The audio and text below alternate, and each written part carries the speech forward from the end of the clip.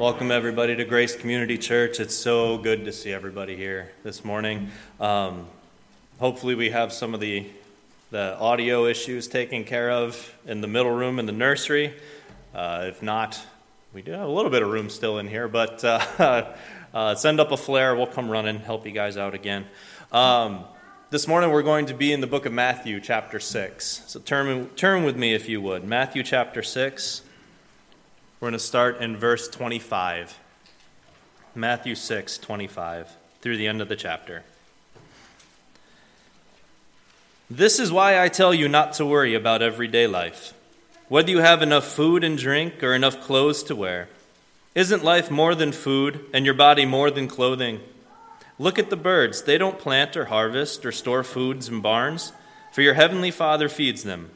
And aren't you more valuable to him than they are? Can all your worries add a single moment to your life? And why worry about your clothing? Look at the lilies of the field and how they grow. They don't work or make their clothing, yet Solomon in all of his glory was not dressed as beautifully as they are. And if God cares so wonderfully for wildflowers that are here today and thrown into the fire tomorrow, he will certainly care for you. Why do you have so little faith? So don't worry about these things, saying, what will we eat? What will we drink? What will we wear? These things dominate the thoughts of unbelievers, but your heavenly Father already knows all you need. Seek the kingdom of God above all else and live righteously, and he will give you everything you need. So don't worry about tomorrow, for tomorrow will bring its own worries. Today's trouble is enough for today. Let's pray together. Lord, we thank you for this opportunity to come to your house and hear your word. Lord, I ask that you would be with Pastor Doug this morning as he preaches your word, and I ask that the Holy Spirit would use it to convict our hearts, and I ask that you would help us to water that seed that Pastor has thrown to us, and I ask that you help it to grow. Lord, I ask that you would be with each and every one of us in these pews. Even though we might be separated by a pew, Lord, it is so good to be together. Lord, it is so good to have a physical presence, to be able to fellowship in your house. Lord, I just thank you for this great opportunity. Lord, thank you so much for the music that we were able to sing today. I ask that it would have solidified our hearts and focused our minds on what you would have for us to hear today, Lord. Lord, I pray for each and every one of the members here who might be going through something at home. Lord, I ask that you would give them just peace and clear thought, Lord, today. Be with each and every one of us as we sit here, Lord, and hear your word, and let it be a blessing unto us. In your name I pray. Amen.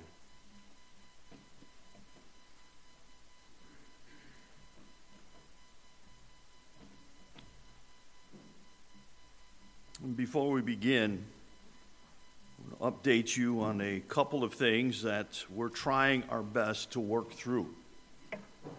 One of the things is upgrading our internet access to a higher power so that some of the situations that we're experiencing right now, for instance, in the middle room, they're getting a lot of crackling, snap, crackle, pop. What's the matter, buddy? What you doing?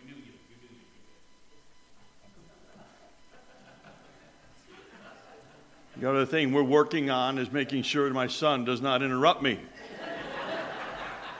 But he's trying to do his best to help with situations in the other room. And then apparently in the fellowship hall, what you're seeing is they're not seeing. So we're hoping that goes well. Do you need my assistance, son? Thank you for calling me Pastor Doug anyway, but it's kind of weird that he's never called me that before. But okay, we should be up and going here. But anyway, the second thing, another thing we're going to be doing is upgrading our video camera so that the ability to have the camera work through Wi-Fi is going to be a big issue and a big help. And then we're going to also install on 3 different televisions a magic little stick. You guys, you know what I'm talking. I got no clue. All I know is that during my lunchtime, I'm going to be able to watch movies. No, it's going to be so that accessible for what we're experiencing that isn't working right now. So, how we doing, bud? You okay? You think? Well, no one's waving back, so it's okay. No one's waving back, so. How we doing, Nolan? You don't know either. Good. That's wonderful. Yeah. The other thing that I need to do before I begin is I incorrectly quoted a verse of the scriptures last week, and it's been bothering me all week long. I wanted to mention 2 Chronicles 7:14, and unfortunately I mentioned Jeremiah 29:11. There's no way they're anywhere near each other. Their numbers don't even match. And I don't know how in the world, other than the fact that I'm 65 and I got a Social Security card to prove it, that I'm just losing cranial ability. So I apologize for that. I wanted to mention that verse should have been 2 Chronicles chapter 7 and verse 14. Last week I did an introduction to a new series. Last week, as the 2 Chronicles chapter 15 closes off, it says these words. It says, "But when they turned to the Lord God of Israel in their distress and sought him, he was found by them." The question is how do you do that? How is it that as individuals and, yes, even as a nation, how is it do we accomplish that? Turning back to God. And some people are saying that the United States right now is in the condition of a sinking ship, so why are we polishing the brass? And a good question is this, a good response to that is, yeah, we're all going to die, so why are we out there running or eating differently? There's still things we need to take care of. And God is the God of hope. And it may not look like something that can be ascertained or even something that can be adopted, but yet still, the trumpet hasn't blown yet. The Lord God has not said, "Come home yet." We're still here. And so I want to begin an introduction of a new series today entitled One Life Under God. How do we accomplish what the writer of 2 Chronicles chapter 15 says, that they sought after God? How do we do that? What do we need to do in order to have that accomplished?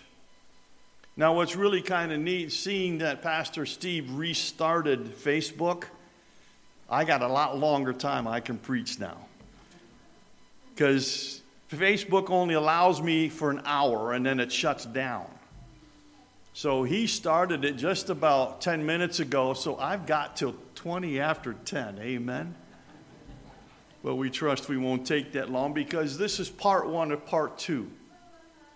I was gearing more for the fact that at the very beginning I only had an hour. And so I divided it, this particular speech, this particular message, into two parts. What's interesting about the passage that Pastor Steve read for you this morning, and by the way, I don't ever remember calling him Pastor Steve either. It's always been Buddy or Son or something like that. But anyway, he's Pastor Steve on Sunday mornings. The rest of the week, it's Hey You. But the passage that was read this morning is interesting from the fact that it falls in between or in the middle of what's called the Sermon on the Mount. It's introduced in the closing verses of chapter 4.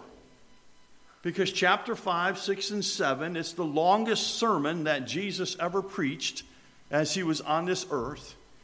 But it's introduced by an interesting statement in chapter 4, because as Jesus is in the region of Galilee, which is in the northern region of Nazareth and Capernaum, it's where the Sea of Galilee is. Jesus is doing preaching in all the synagogues. Individuals are bringing to him all of their wounded, all of their sick. He's ministering, and then he recognizes something interesting. The crowd is getting overbearing, and so he says to his disciples, let's go to a mountain. And in chapter 5, in verse 1, Jesus, as he begins to teach, he is laying out for his disciples kingdom principles. The word kingdom in the book of Matthew appears 44 times. So it is a book about the kingdom of God. Not just the kingdom of God in glory, but the kingdom of God lived out here on this earth. And as Jesus begins to teach his disciples, we come to this part in chapter 6, beginning at verse 25. And yes, the central theme is about worry. Why are you worrying? Jesus says. What was happening is that if you go back and you begin reading chapter 5, 6, and 7, it's a great read. You put it all in context. What Jesus was highlighting is that there is a spiritual undermining, if you will, of physical activities. The individuals are concerned about, what are we going to eat? What are we going to drink? What are we going to wear? Those things are important, believe me. And the one thing you have to realize is that Jesus is not telling them not to work. He's not telling them not to do things that they need to do.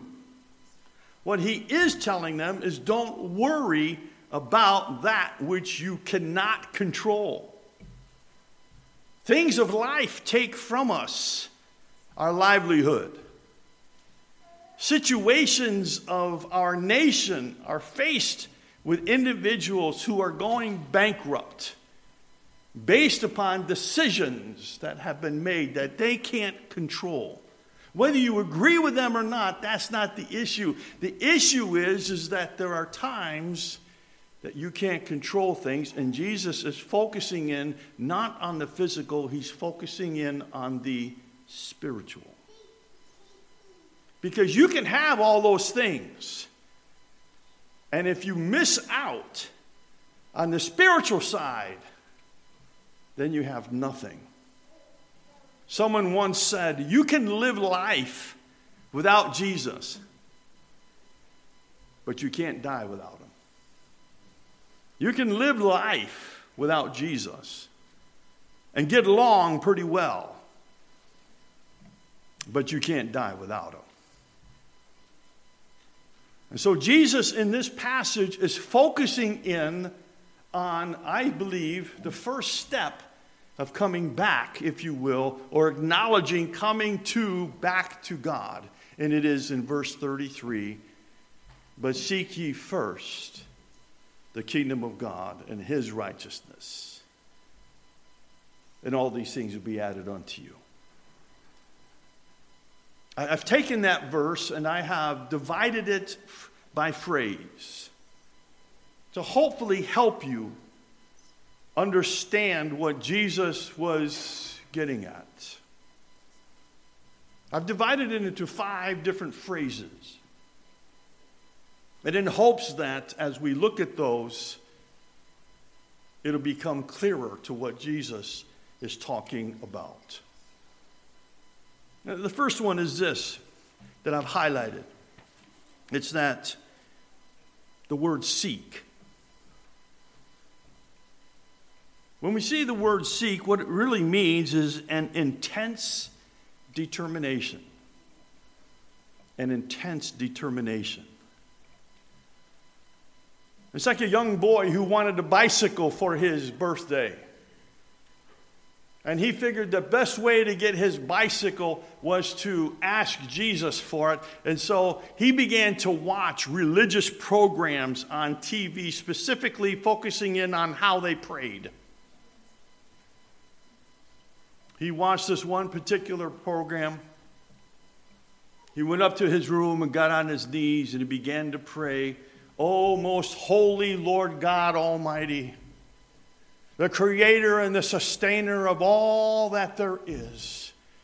It is not beyond your power to grant me this wish by your will for your glory. I ask that you would give me a bicycle for my birthday. And I stand upon your perfect will that whatever you determine the color should be or the size of it, I will be of most pleased. In the name of the magnificence of our God, I pray these things. Amen." After he prayed, he got in bed. And he woke up the next morning, there was no bike. He watched another program.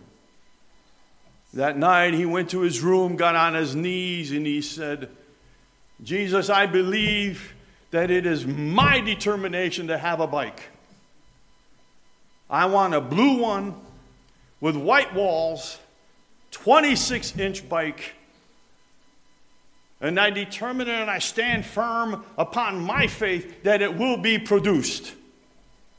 And he climbs in bed. Next morning he gets up, there's no bike. His mom, checking in on him periodically, she heard these prayers and she was able to locate a small statue of the Virgin Mary. The young boy took that statue and ran to the woods. Returned home without the statue. The mother, not really thinking anything really happened, was intent on hearing the prayer that night. The little boy got on his knees that night and he said, "Jesus, if you ever want to see your mother again." That's intense determination. It's the kind of intense determination that Jesus highlights in his word when he says it's the same determination that a woman lost a gold ring that was very precious to her. And she didn't cease until she found it. It's the same intense determination that a shepherd would leave 99 to go find the one that had wandered away. Wasn't coming back until that one lost sheep was found. It's the same determination that is described for us in Matthew 13, verse 45, when a landowner buys a land and he finds precious pearls in there. And he doesn't stop searching the whole rest of the land to see if there's more. And Jesus says, "Seek, seek." It's an intense determination that is not put aside by the worries of this world. It doesn't cease until the accomplishment has been met. It's not about physical things, because the term seek is referring to a spiritual action to gain something of God. It's not something that we highlight in the gaining of worldly goods. It's an intense determination to capture something of God that we've never seen before. Something that changes us to where we no longer focus on the physical, but we long for the spiritual. Seek. Let me ask you a question, if I may. What are you seeking for? I want to invite you just quickly to another passage, Deuteronomy chapter 4. Turn there, please. These are the words of Moses to the nation of Israel. Deuteronomy chapter 4. It might be a book you might have to dust off a little bit when you get there. But Deuteronomy chapter 4. I want to pick up the text at verse 25.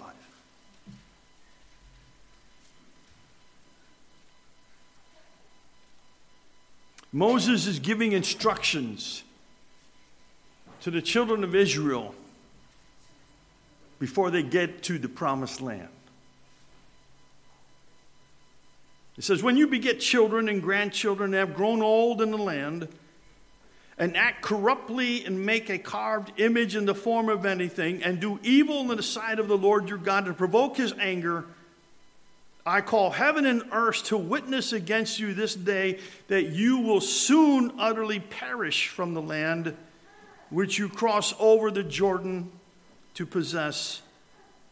You will not prolong your days in it, but will be utterly destroyed. And the Lord will scatter you among the peoples, and you'll be left in number. You'll be few in number among the nations where the Lord will drive you. And there you will serve God, the work of men's hands, wood and stone, which neither see, nor hear, nor eat, nor smell. But from there you will seek the Lord your God. And you will find him if you seek him with all your heart and with all your soul. And when you are in distress, and these things come upon you in the latter days, when you turn to the Lord your God and obey his voice, for the Lord your God is a merciful God. He will not forsake you, nor destroy you, nor forget the covenant of your fathers, which he swore to them. Seek. In that context, a storm. Moses predicted a storm. And many years later, that storm came to fruition, for they were removed from the land and taken by the Babylonians to a foreign land. But it was there that they cried out to God. They sought his face. Seek. The first word is seek. The second word is ye. Ye.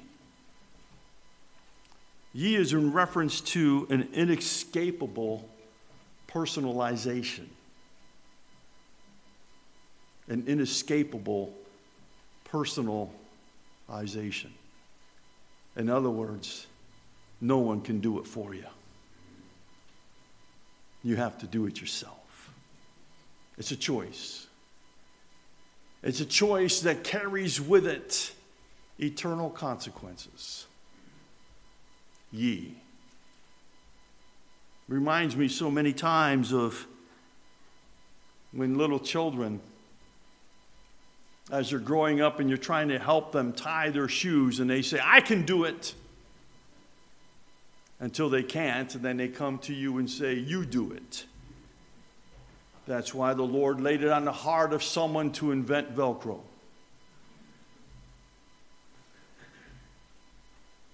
I thought I'd get a better reaction from it than that, but that's the way it goes this morning. Seek ye. No one can do it for you. Jesus is laying it out as clearly as he can to his disciples and even to us this morning. Spiritual things are not gained.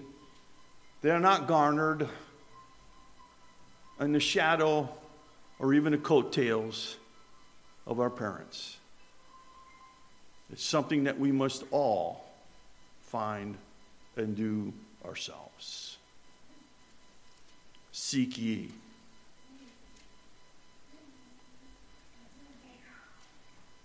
We live in a society today, it's not difficult to figure out, we live in a society today that wants individuals to do things for them. In fact, they blame other people when things don't go well.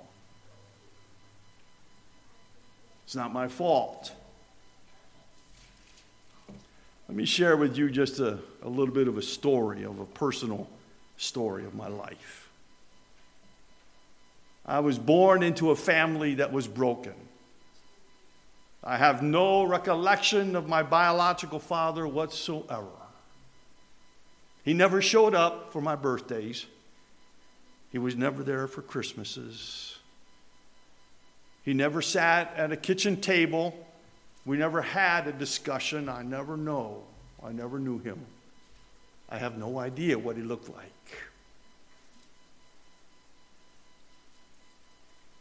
But I had a mother who cared enough to teach me that even younger people than I still say, yes, ma'am, or yes, sir. I was equipped by a mother, not for excuses. I was equipped to make something of my life. Now, I did not anticipate that when I was growing up in Richfield Springs, New York, none of you know where that is, only a couple that are sitting here, they know where that is. I had no idea that I would be standing in the back of a pulpit in Herndon, Pennsylvania. But God determined. And He gave me an opportunity, not based upon how I was raised or excuses of why I was or was not raised properly. My mother could not answer for me. It had to be my decision and mine alone. And I remember it well that in Mohawk, New York, which is just a little bit south of Richfield Springs, you don't have any idea where that is either, that it was in a 12 by 60 trailer on a very hot day in the summer, that someone that cared enough about me presented the gospel to me. And it was there that I trusted Christ. Couldn't do it for me. My wife couldn't do it for me. She thought I was already saved. I had everybody fooled. But it was at that afternoon, before I went to work at Remington Arms University, yes, I shot guns all night long. All of you that think it's so great to hunt, I've shot more rounds of ammunition than you'll ever see in your life. And to me, it's no big deal. Not that I'm against hunting. I'm going off track here. I'm not against hunting at all. But it was in that university where God began to get a hold of my life. Seek ye alone. I was faced with a choice to make, as you are this day. Don't get caught up in all the peripherals. Don't get caught up in all the frills. This morning, I was serenaded as I walked down this morning to the office of an orchestra of birds singing and giving praise to the one that the text says feeds them. I've had the privilege, as you have too, of seeing mountainsides and hillsides covered in an array of beauty that Solomon's would all pale. The Lord has given us enough to drink. And Jesus is saying to his disciples, don't get caught up in those things, because those things come and go. But what you need to do is seek ye. The next word is first. It's a priority. First. Last week I made mention of the fact that you can take this word and you can try to douse it in all you want in the things of this world, and what you'll come up with is a weakened word. Jesus is saying there's something that you have to do first. Seek ye first. The Word of God is full of the word of first. In Proverbs chapter 3, it says that we are to bring to the Lord some of the fruits of our first harvests. Jesus is called in Colossians chapter 1 and verse 18 the preeminence of all that there is, because he is of the firstborn of many. He's first. In Revelation chapter 2, we are introduced to a church at Ephesus that Jesus said to them, you have left your first love. The word is full of firsts. And Jesus is saying to his disciples and to us this morning here at Grace Community Church, and maybe over many computer screens of Facebook, that there is a priority that we have to stick to. And Jesus is first. For your information, let me give you 5 priorities in the list that they need to be and need to remain. First is God. Second is family. Third is ministry. Fourth is work. And fifth is fun. Get any one of those out of their priority list, and you lose focus to what Jesus is talking about in Matthew chapter 6. You can't put fun ahead of work. And too often we put fun ahead of God. You see, going back to normal, which everybody wants to do, I'm afraid we'll start putting God last again as a nation. It doesn't work that way. You want to defeat worry, and seek ye first. First. The qualifying of what it is we're supposed to seek is, seek ye first the kingdom of God and his righteousness. What's interesting about the kingdom is that kingdom means God's authoritative rule along with the visible demonstration of it in every area of life. When Jesus is talking about the kingdom in the book of Matthew, he's referring to heaven rules lived out on days of earth. Living, if you will, as if we're already there. Being exhibits of who Jesus Christ really is on this earth. When we seek God's kingdom, it's his authoritative rule. As I said a few weeks ago, God is in charge. And we need to live as if we know that. But his righteousness is this. Righteousness is the standard God requires for people to be rightly related to him and to live in a way that is pleasing to him. It is God's characteristic, righteousness. Does that mean we're going to be perfect? No. No, we're not. Because even the best sunrise and sunset is still hampered by the curse of sin. Even the most beautiful flower and the most fragrance of it is still hampered by sin. I can't imagine what the Wellington Farm flowers would really smell like if it wasn't for sin. I can't imagine the most beautiful, picturesque painting on the side of a mountain during the months of the fall. How beautiful that would be if it wasn't for sin. But we are to live in such a way that we rise above sin. It doesn't become our controlling factor. Sin does not become our determination.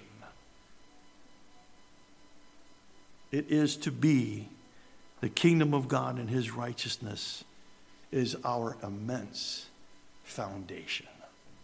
It's that which we stand upon. And I finish in the original hour that I had with this last point. It is this. And all these things will be added unto you. All these things. In other words, we have an inherited proclamation. It is a promise of God. And someone rightly wrote, as they said these words, when you know God and make him first in your life, you don't need to worry about all the other stuff.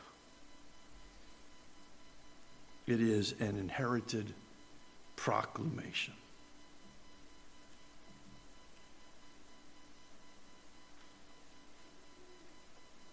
Verse 34 of Matthew 6 has an interesting statement where it says, therefore, seeing that God is in control of all things, therefore, don't worry about tomorrow. For tomorrow will worry about its own things. Sufficient for the day is trouble, is its own trouble.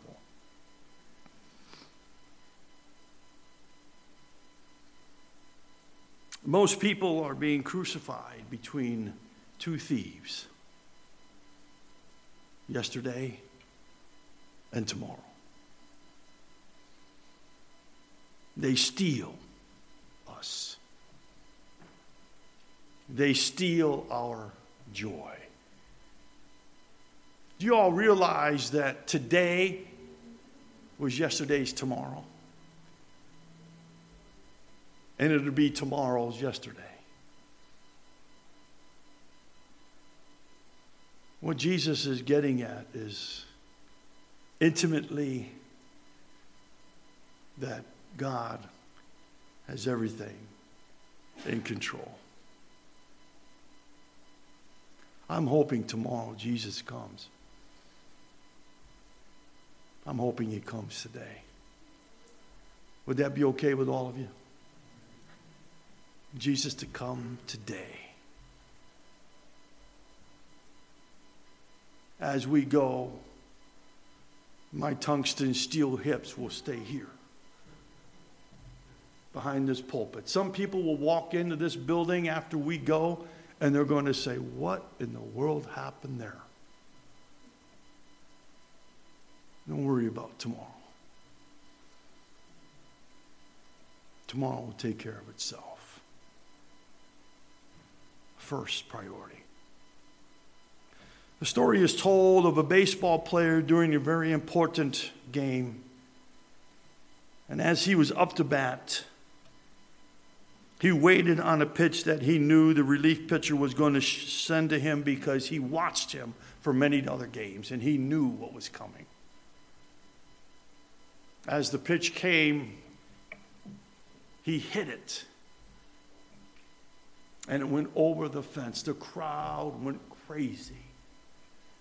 They had won a very valuable game. In fact, their season was highlighted by that game. And as the runner rounded the bases, his teammates met him at home plate. When he got to home plate, the other team called for a new ball. umpire not knowing what they wanted with it, he threw them a new ball, and the pitcher then threw it to first base. The first baseman touched the bag. The runner was out. He missed touching first base. You can touch second base, you can round third base, and you can come home. But if you miss base one, you're out.